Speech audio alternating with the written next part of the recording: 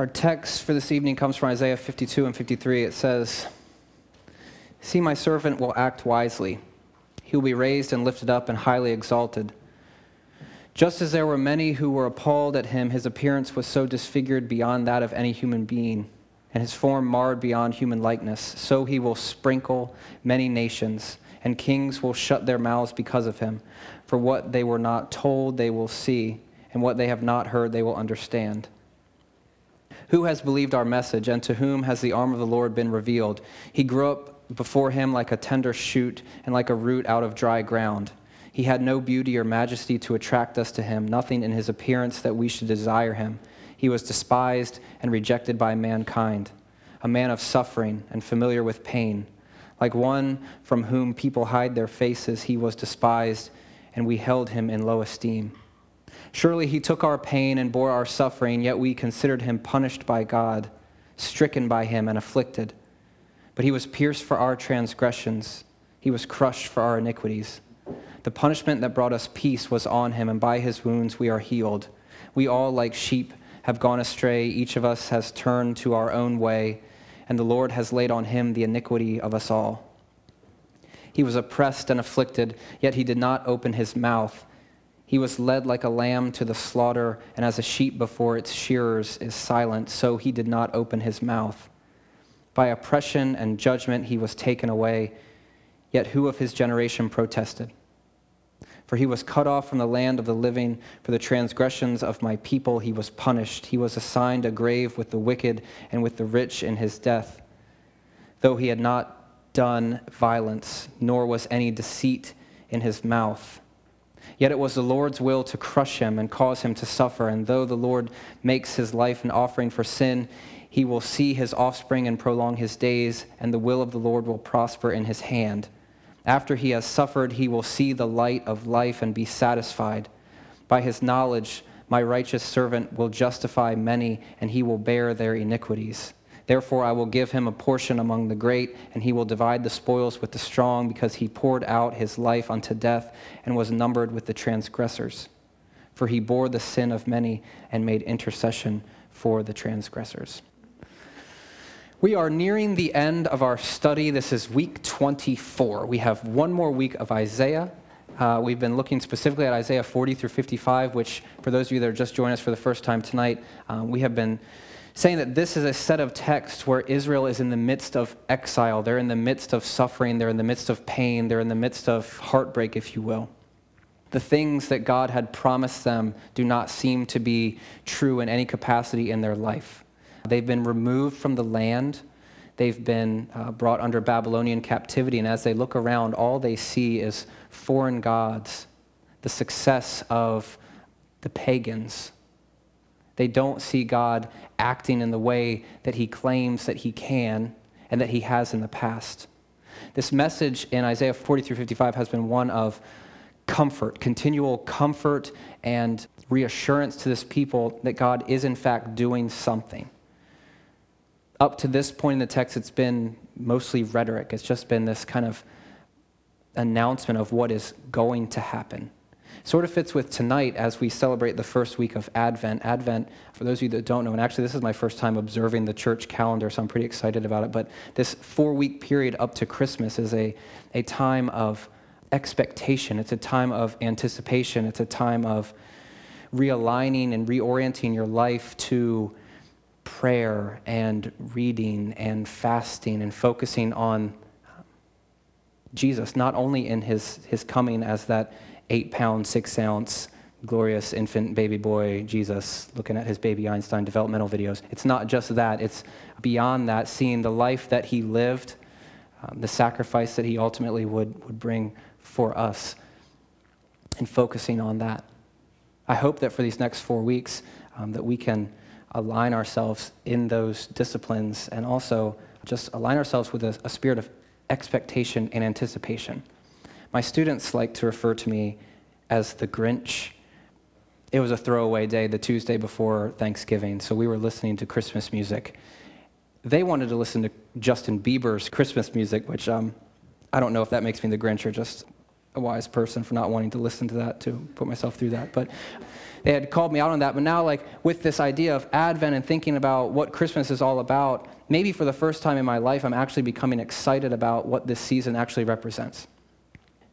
And it is so hard even now to not be consumed by Black Friday and sales and gifts and those things. Even family at times can become so all-consuming that we miss the true reason for the season. No, I will not start wearing that button that says Jesus is the reason for the season, but there is truth in that. And hopefully tonight this text can bring about some good things for us. This is what one scholar says. This is Brevard S. Childs. He says, it is hardly necessary to remind the reader that this passage is probably the most contested chapter in the Old Testament. The problems of interpretation are many and complex. Even to engage the textual problems is a formidable challenge in and of itself. Here, in this text, it's one for a lot of Christians. We know it. We've heard it. Perhaps some of us, we've memorized it. But this is one of the most contested chapters in the Old Testament, and one of the most obvious questions that concerns pastors and scholars and just general readers is, who is this passage about? Who is this servant that is going to be disfigured? Who is this one who is going to take on the sins and transgressions of this people? Again, for Christians, the quick knee-jerk response is, of course, it's Jesus. But remember, this text was written nearly 600 years before Jesus showed up. So I think it's important for us not just to go there quite so quickly. And also this understanding of who this text is about, it's not just a modern question. It's not something that we have just come up with in the last 100 years. We can see in Acts chapter 8, there's a story of Philip, one of the apostles, and his ministry to an Ethiopian who was an official. It says, then Philip ran up to the chariot and heard the man reading Isaiah the prophet. He says, do you understand what you are reading?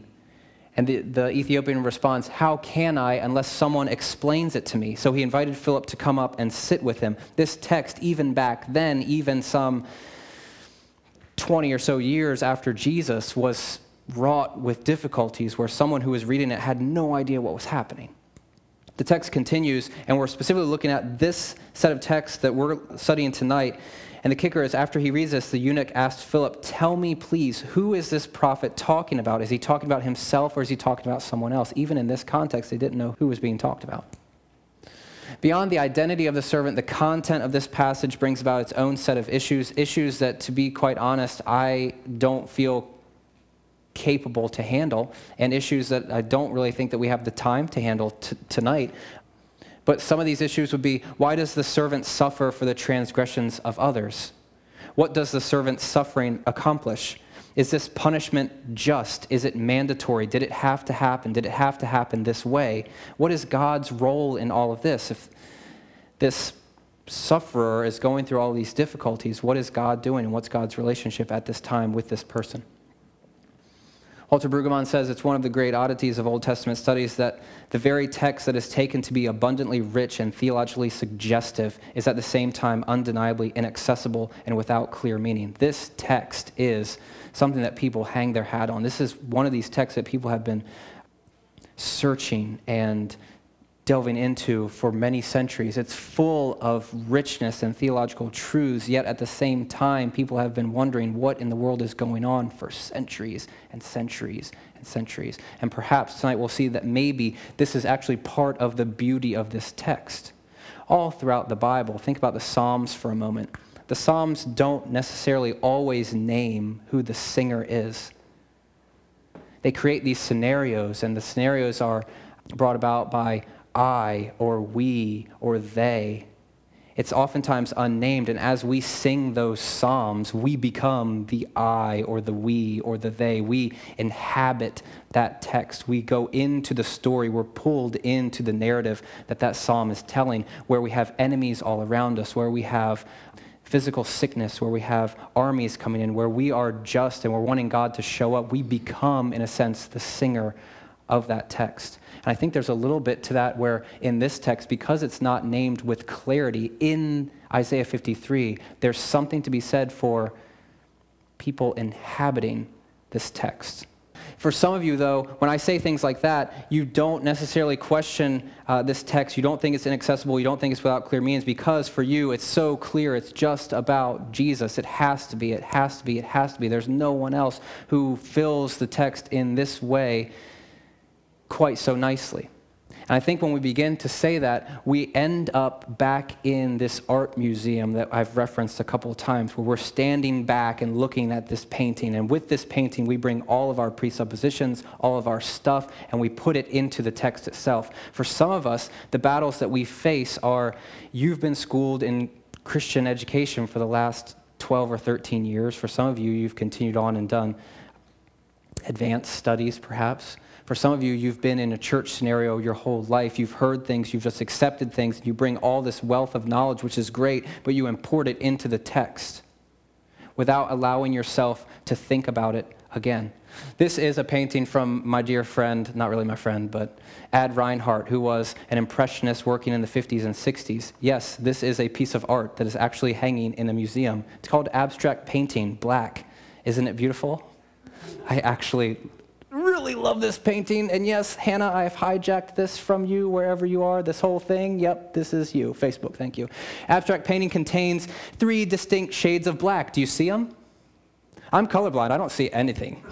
It's just a blob. A beautiful blob, but a blob nonetheless. They become visible only after prolonged looking. Reinhardt was intensely sensitive to such subtle variations. Dude didn't care about form, didn't care about style, didn't care about how to paint. He just put paint on a canvas. And it was so subtle, he could play it off like, this is brilliant. And it kind of worked, right? Because it's here, we're talking about it. He explains, there is a black which is old and a black which is fresh, lustrous black and dull black, black in sunlight and black in shadow. You ever thought about black that much? Probably not.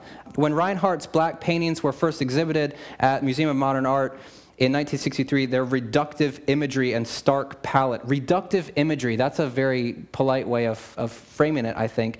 They shocked visitors, and they prompted at least one museum membership to be canceled because they thought to themselves, this is not art.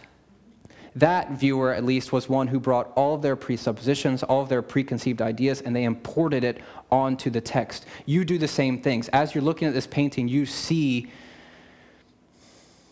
stuff. Who knows? Hannah on Facebook yesterday was talking about how her family was viewing this painting like actually in person. And I guess there was some frustrations when people were looking at the painting, so much so that an attendant came over and said, no, you guys are doing it all wrong. You're looking for the wrong things.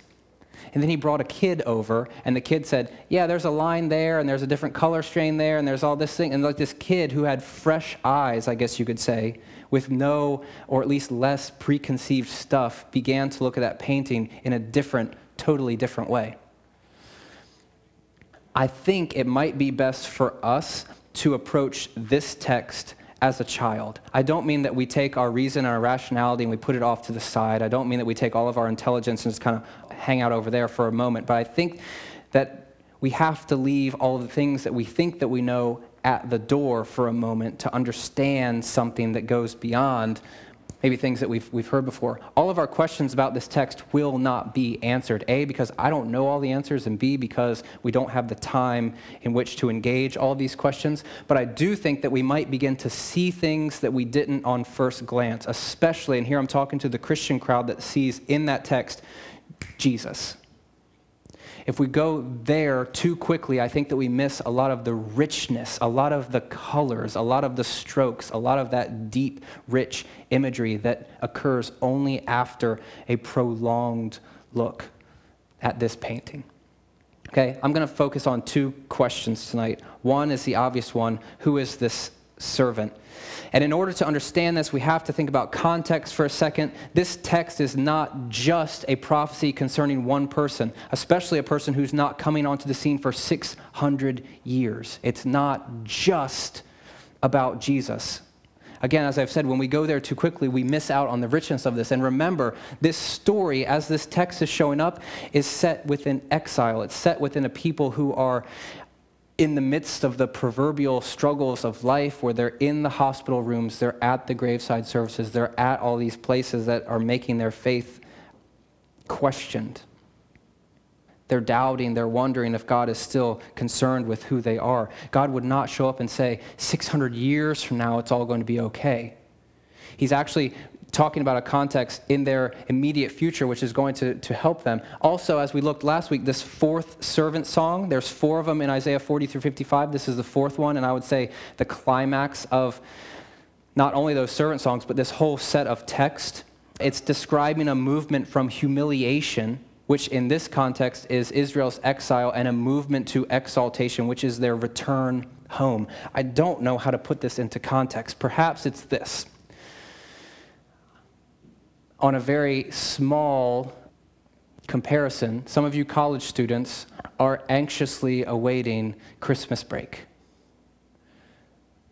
Anxiously awaiting Christmas break. Perhaps I'm projecting. I am anxiously awaiting Christmas break. You give me 5 days off, I do not want to go back to work teaching high school students. I am waiting for this with some sort of passion almost, and when it comes, I'm going to be a happy person. I told you it was going to pale in comparison, but Israel is waiting for this return home. Waiting for something to happen, waiting for God to move in a way that can't be denied, in a way that can't be just chalked up to mere coincidence. They're waiting for all this talk to actually happen, and they want it to happen soon. Throughout Isaiah 40 through 55, the servant has been identified throughout as Israel. Even if that group is reduced to one faithful Israelite, at times it's just saying that there might be this one who embodies Israel as a people. Perhaps that's the prophet. Perhaps that's this group or that group. Perhaps there is within Israel a remnant. All throughout the Old Testament, they're talking about this one group who can identify Israel and be, in a sense, faithful, living in complete obedience and surrender to God. Israel is the servant, but they're not the servant just in this time of exile. Stay with me here for a second. They're also this servant who suffers, perhaps even unjustly, under the Seleucid rule in the 2nd century BC. So we have, as the story progresses, we have Israel suffering under another world power who is looking to dominate them. They're also suffering under Roman rule in the 1st century CE. They're also suffering under the Crusades, which is in 1000 or so CE, and perhaps they're also suffering in the Holocaust. Perhaps this idea of a servant, a remnant within Israel has not advanced so far where they can't identify with this even still today. As we see this text, we see different layers of people who are embodying this servant, who are suffering under this, perhaps so that God can work in and through them. But there's also a sense, and this is a safer sense, in which Jesus is the servant. Jesus was a man despised and rejected. He was a man of sorrows. He has bore our griefs, carried our sorrows. He was wounded for our transgressions. He was oppressed and afflicted. He poured out his soul unto death. Jesus is the very epitome of this text. We see this throughout Scripture. In Acts 8, when the Ethiopian court official is wanting to know who this person is, in verse 35 it says, Philip began with that very passage of Scripture and told him the good news about Jesus. Notice what Philip does not say, though. He does not say, oh, that servant, that's Jesus.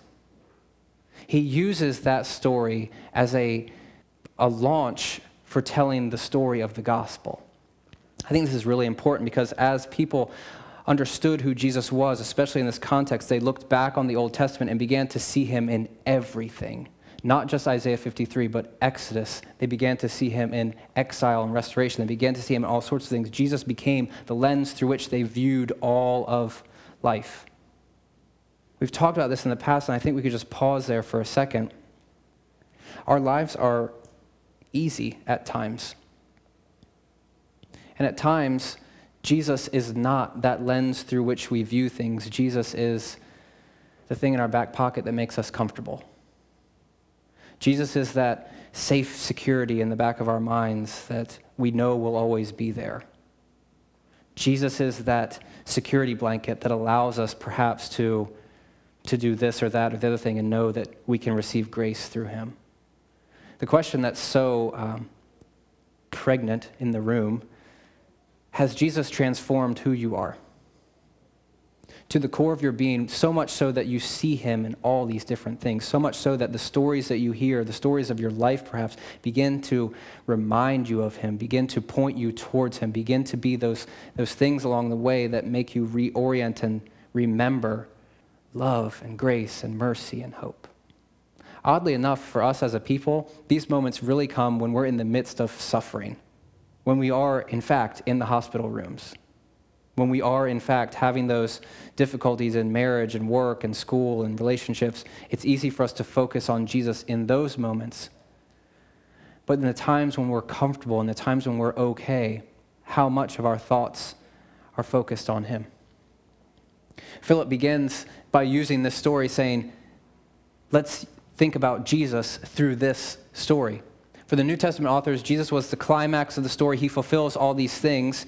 And through his life, death, and resurrection, you could say that God is restoring. Here at this place, we say that God is restoring humanity to himself, individuals to each other, and creation to its original design. All of this happens through Jesus, and we believe that if we're on board with that, we'll begin to see how these pieces of restoration happen. Not only as us coming to know who Jesus is and having that transform who we are, but in the relationship rifts that might be made whole.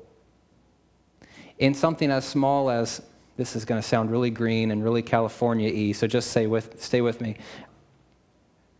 This is going to sound really California-y. Perhaps we even begin to recycle because we care about the world in which we live. Perhaps that influences our choice of the cars that we drive, or the fact that we might not want to drive a car all the time.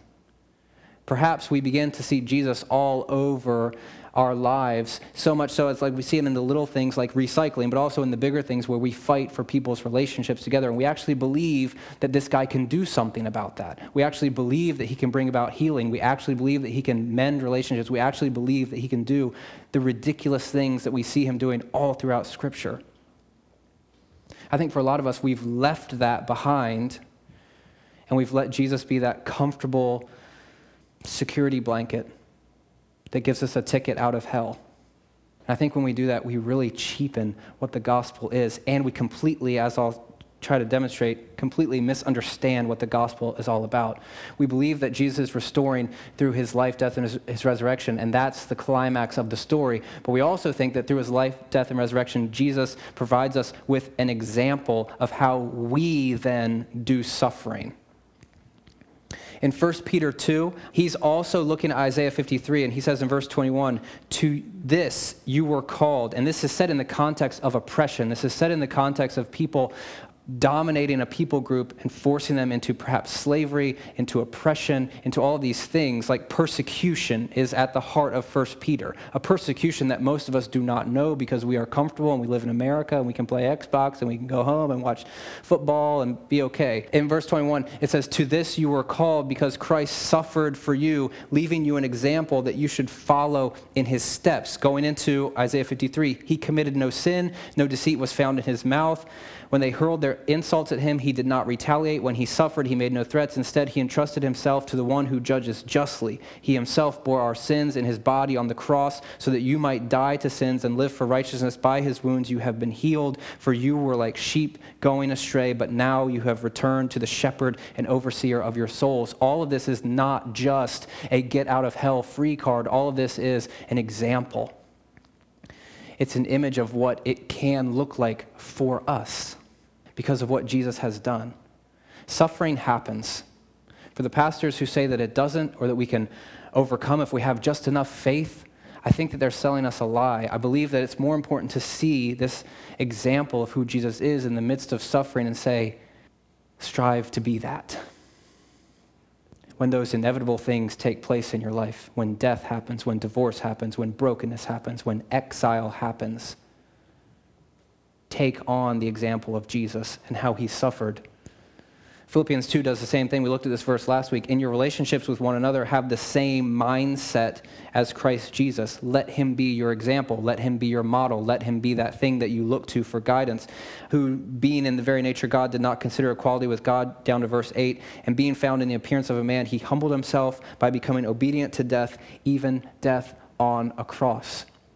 This is not just about Every head bowed, every eye closed, let's raise a hand. This is not just about repeating the sinner's prayer. This is not just about a commitment card. This is not just about a one-time thing. This is about a lifestyle in which we follow Jesus. And as Paul would go on to say, hopefully we're setting an example where people begin to follow us as we follow Jesus. That's how discipleship happens. And face it, in our community, we've seen discipleship happen in how some of our own handle the suffering, the stress, the difficulties, and the brokenness of life. From the very huge things to the very mundane things. And I am challenged consistently and always to be an example of that to you. And I know that I will let you down. But hopefully when we have these things ringing in the back of our heads, this idea of having the same mindset of Christ, the one who allows us to overcome, the one who has overcome on our behalf, but also just having this mindset, we begin to see perhaps ourselves as the servant. And I say that with some trepidation because we're not the ones who are bearing the iniquities of the world. We're not the ones who are paving the way, but we are, in a sense, the hands and feet of Jesus.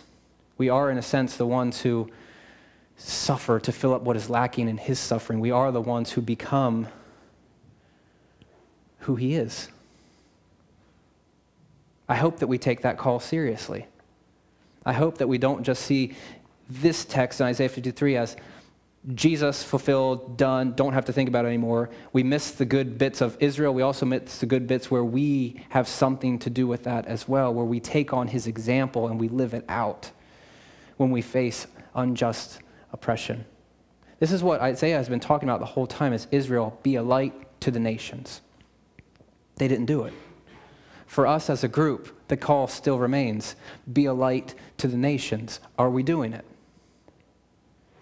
Has Jesus radically transformed us enough where that becomes something that we actually care about, or are we just okay over here because I'm not going to hell, so got that going for me?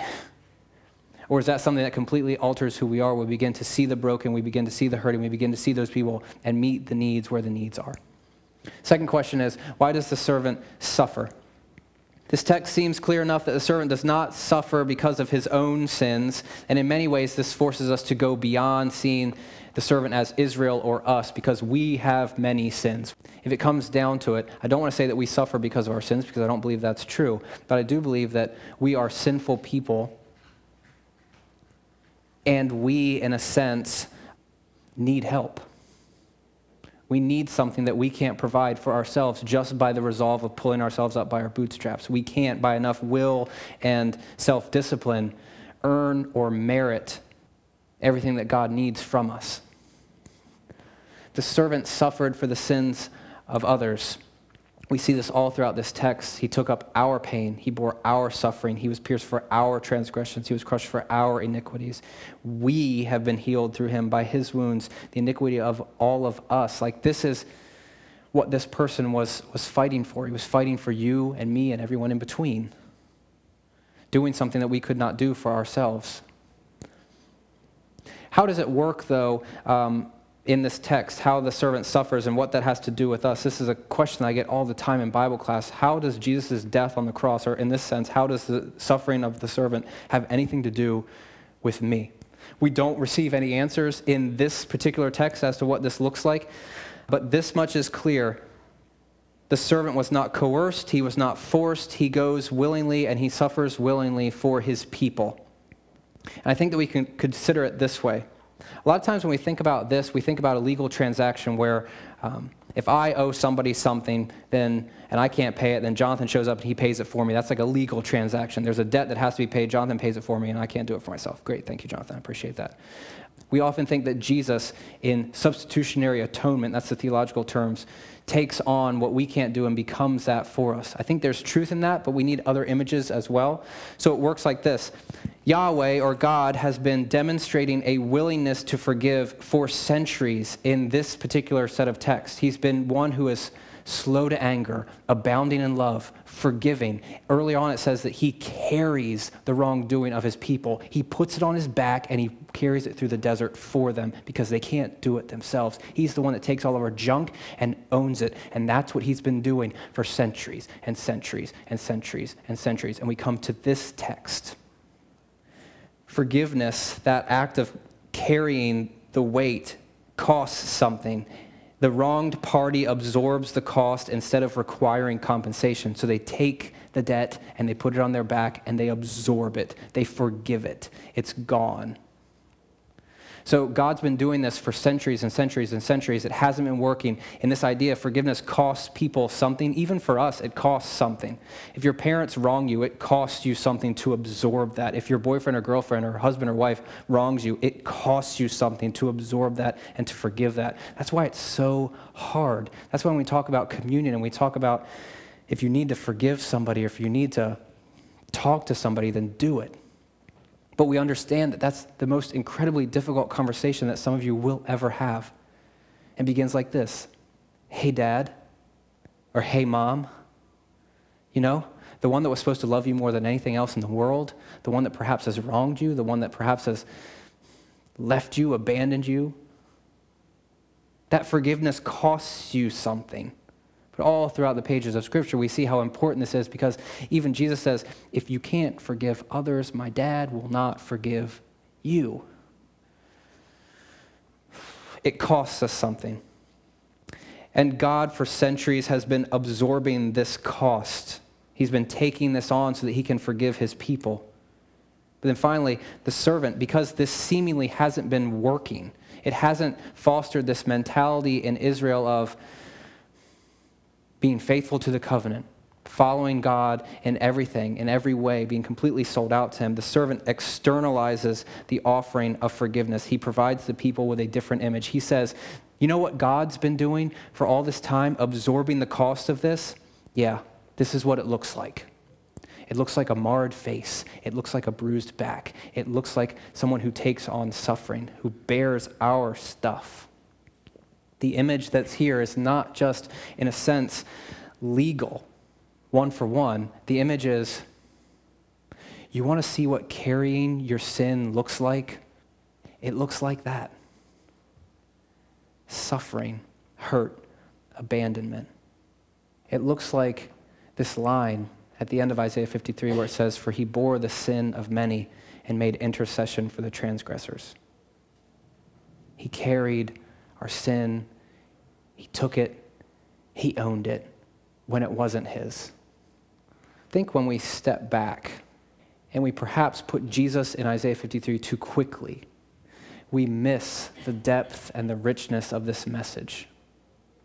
Perhaps for some of you as you sit right now, it's late, it's monotone, I'm very soothing, my voice has a little raspiness into it, it's got a little honey, a little sweetness. But hear this. This text, which, yes, has been fulfilled in some sense by Israel throughout their history where they suffer. We see that repeatedly over and over. It has been fulfilled in a way that no one else has fulfilled it in Christ.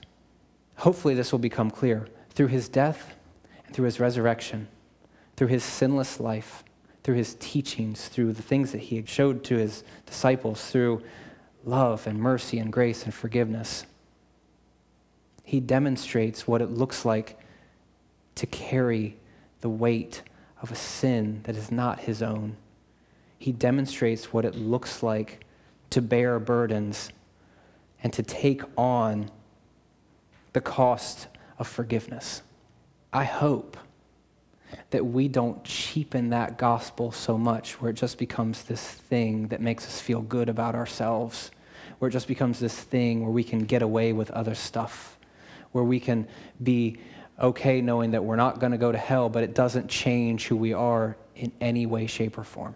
The gospel, friends, is not just about heaven or hell. It's about life, life that begins right now, life that's offered in a different and better way, where we learn what it looks like to suffer, where we learn what it looks like to carry the weight of other people, where we demonstrate what it looks like to love as Christ loved us. I hope that that gets us excited. I hope that that gives us motivation and passion so that when we do face issues, we can look to a Savior who has loved us, who has owned our own shortcomings and allowed us to see hope and life and mercy. That, to me, is what Advent is all about. Seeing that, expecting that, understanding that there's hope in the person and work of Jesus, and understanding that it's not just this thing that floats up out here. It's something that impacts who we are each and every day, and I hope that it impacts the decisions that we make each and every day and how we love those around us.